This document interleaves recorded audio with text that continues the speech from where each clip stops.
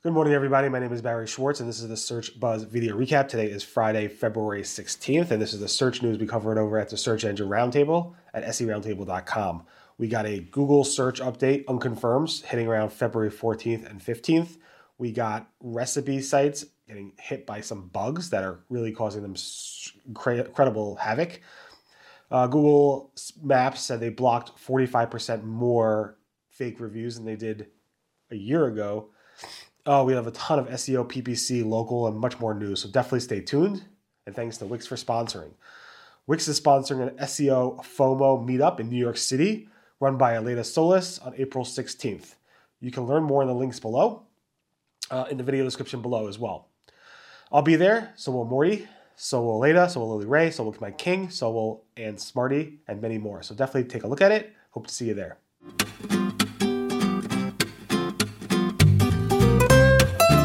Okay, so first up, we have this unconfirmed Google ranking update that started around Wednesday into Thursday. I didn't really check this morning yet, but it seemed to have calmed down a little bit. You can see there's a lot of chatter, and you can see by these tracking tools that they notice you see a significant spike at the end, towards the end of this week. Google has not confirmed anything, but as you know, we're all waiting for a significant big update from Google, which is surprised it hasn't happened yet. But keep in mind, there was also an issue yesterday with issues with feature snippets, which we'll get into in a minute. But first, more important news is that recipe bloggers seems to be starving.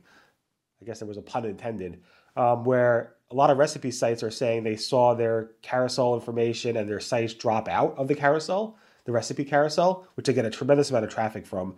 And that happened right before the Super Bowl. There was issues before that, which we reported about, and there was new issues with Google supposedly fixed something, and then it fixed something in a bad way maybe. And a ton of recipe bloggers right before the Super Bowl, right before people start cooking for the Super Bowl, saw a significant drop in their traffic because of issues there. I'm not sure if those issues are addressed. Google is aware of them, but we have a lot of coverage and examples from the recipe blogger industry. So definitely take a look at that post. I posted about it on February 13th. If you're definitely not alone there as well. And then on the feature snippet front, we had an issue with feature snippets where for a couple hours yesterday, Thursday, February 15th, the feature snippets just dropped out of the Google search results completely. They're back. They came back pretty quickly after a couple hours, but they were gone from around 7 a.m. Eastern to almost like 8:45, 8:30 a.m. Eastern on Thursday. It's very interesting. I'm not sure what happened. Google didn't comment. I did ask them for a comment, but they didn't really get back to me.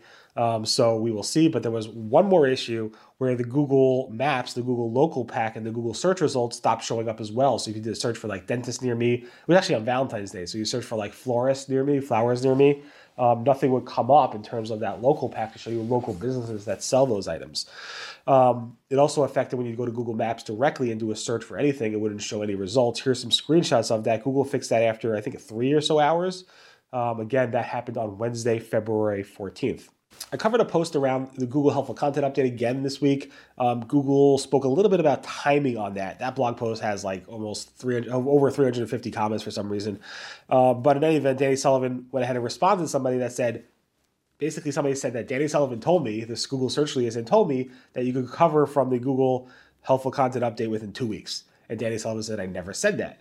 And according to all the document, I never heard him say that. I would have probably covered if he said 2 weeks, but I never heard him say that. So things get obviously misaligned and miscommunicated. In any event, he went on and wrote this blog post basically, or this tweet basically saying that take a look at our previous documentation. And basically it requires Google, the classifier for the helpful document update is constantly running. So that's confusing. People think, oh, if the classifier is constantly running, I can update my content today and tomorrow I'll be ranking well. But no, Google also said that the classifier also takes into account were you and have you updated your content over a long period of time. You can't just update it today and then tomorrow get better rankings just because you updated today. Google wants you to prove yourself over several months to make sure that your helpful content stays helpful and this doesn't get flipped back, because that's what spammers would do. So it does take several months. We haven't seen anybody really recover from a helpful content update, especially from the September 2023 helpful content update.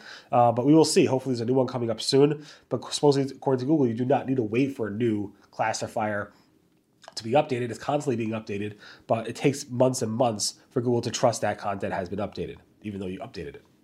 Got it? Also, Google says that all sites that were hit by the helpful content, I think they were hit by the helpful content, would actually were hit by the helpful content update. Danny Sullivan wrote, Another thing to keep in mind is that some sites I've seen that I've looked into where someone thinks they have a helpful content issue, they're fine. Their content is, he basically goes on, they're ranking in the top of the results. There's no fundamental content issues. So maybe it's another thing. Basically said, not all sites that think they have unhelpful content really actually do have unhelpful content. So make sure to look at the time frame of when you were hit. And if you saw a drastic hit on that September timeline when the helpful content update was released, then you might have been hit by the helpful content update. And we're like, oh, well, Google knows. Why can't they just show us in the Google Search Console? That's something I've been asking for over a dozen years. I call it the automatic content viewer or automatic penalty viewer. They have a manual action viewer. Why not an automated action viewer or something like that? But Google has not released it, and we don't know when, if they ever will. Danny Sullivan again on the EEAT isn't a ranking factor. He said EAT is not a factor that factors into other factors. It's just not a thing, he said. And he said again, and of course that gets a lot of controversy. A lot of people talk about it, but he basically said EAT is nothing. It's just some guidelines that we want our reviewers to look at it for you guys to consider because they align with other signals, but they aren't factors that factor into other factors at Google, he said.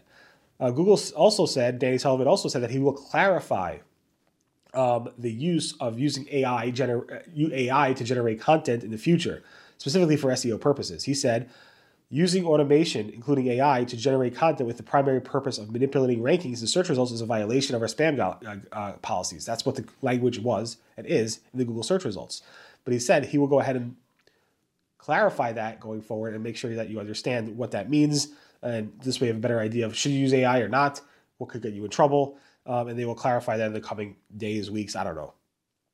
Google also updated their canonical documentation to explain that annotations with hreflang media type attributes are not used for canonicalization. So if you add these other attributes to your canonical tags, Google will just ignore it. So keep that in mind. I don't think it's a big issue for many, but Google wanted to clarify that in the canonical documentation. Google also said that you will not get your rankings back by disavowing links. This is John Mueller. He basically said this again, by simply disavowing your links, your toxic links based on a SEMrush report or other third-party report is not going to get your rankings back according to Google's John Mueller. So disavowing, which Google has been saying for years now, might be a waste of your time. So keep that in mind. Google Search Console launched some small user interface changes, specifically with the dialog boxes. When you click on the service performance report or any of these types of reports and you filter, this little dialog box comes up to let you filter. Now they're like larger fonts, whiter backgrounds, curved corners. This also is on all their tools as well. So not the mobile friendly, but the your own inspection tool, all the different types of tools that Google use, those dialog boxes have been updated. A number of people spotted this, but this was first spotted by Brody Clark, I think Tuesday night or Wednesday night. Talking about Google Search Console, John Mueller said Google Search Console has no immediate plans to release any type of mobile app for Google Search Console. I know the Bing Webmaster Tools has an Android version, which is kind of a fake mobile app, but it does work. It's in the App Store. Google Search Console has no plans to do that. Google has other things they want to do with Search Console first before they go ahead and release a mobile app.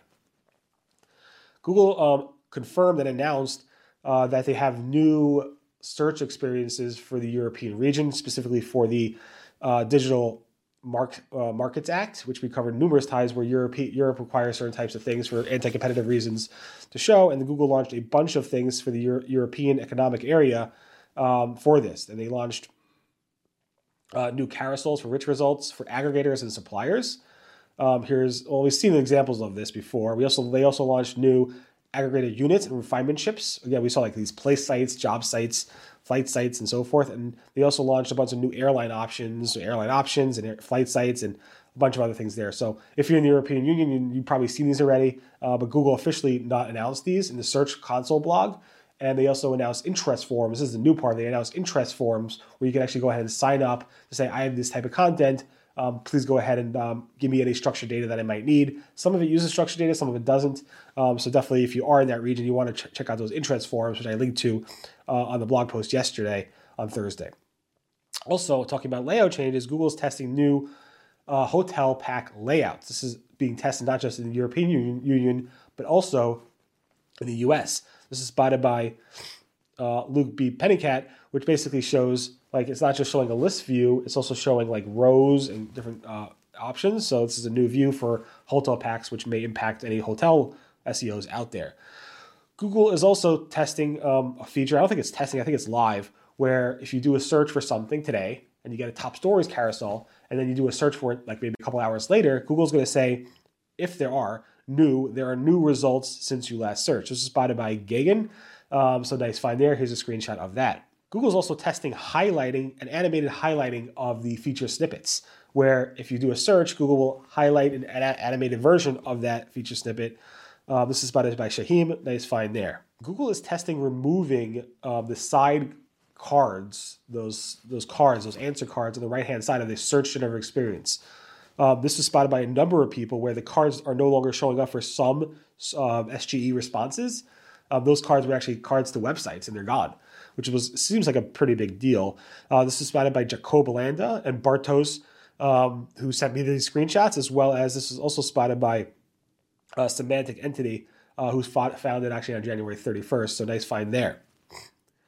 Google Maps announced that they have been fighting spam. They do this every year. They announce their spam fighting metrics, their data behind spam fighting, and they released some metrics over there. They said they blocked 45% more policy reviews from this year compared to last year. And let me share the numbers. So 170 million fake reviews, 12 million fake business profiles, 14 million policy violating videos, over 2 million attempts to make fake business profiles, and more. They didn't release the fake photos, but they said it was more there as well.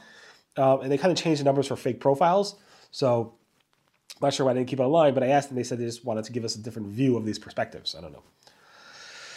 Google Ads has fully launched the generative AI feature for ACAs, automatically created assets. This is fully live in English for the US and UK. Google announced this back at Google Marketing Live last May, I believe, and now it's fully live for those regions and those languages, specifically for the ACAs, and the generative AI is out. There was a bit of controversy this week around local service ads earlier this week, where local service ads where people were being opted in automatically. This started over the weekend. Anthony Higman spotted this, and a bunch of others said this is happening. And Ginny Marvin jumped on this, basically saying that they will be releasing the ability to opt out of this feature soon, this next week. And then on Sunday, they released a feature to opt out of having your local service ads show your brand. So for your own brand, like if you opted out, you don't want to show your brand for local service ads because I'm ranking anyway. People search for my name, Rusty Brick. They're going to go ahead and see me anyway. Why should I go ahead and serve ads for my name? But Google opted everybody in for that, or a lot of people into that without even asking them, without even telling them, and without even having to opt out. Then Google, after we complained, Google released an opt-out feature very quickly for everybody.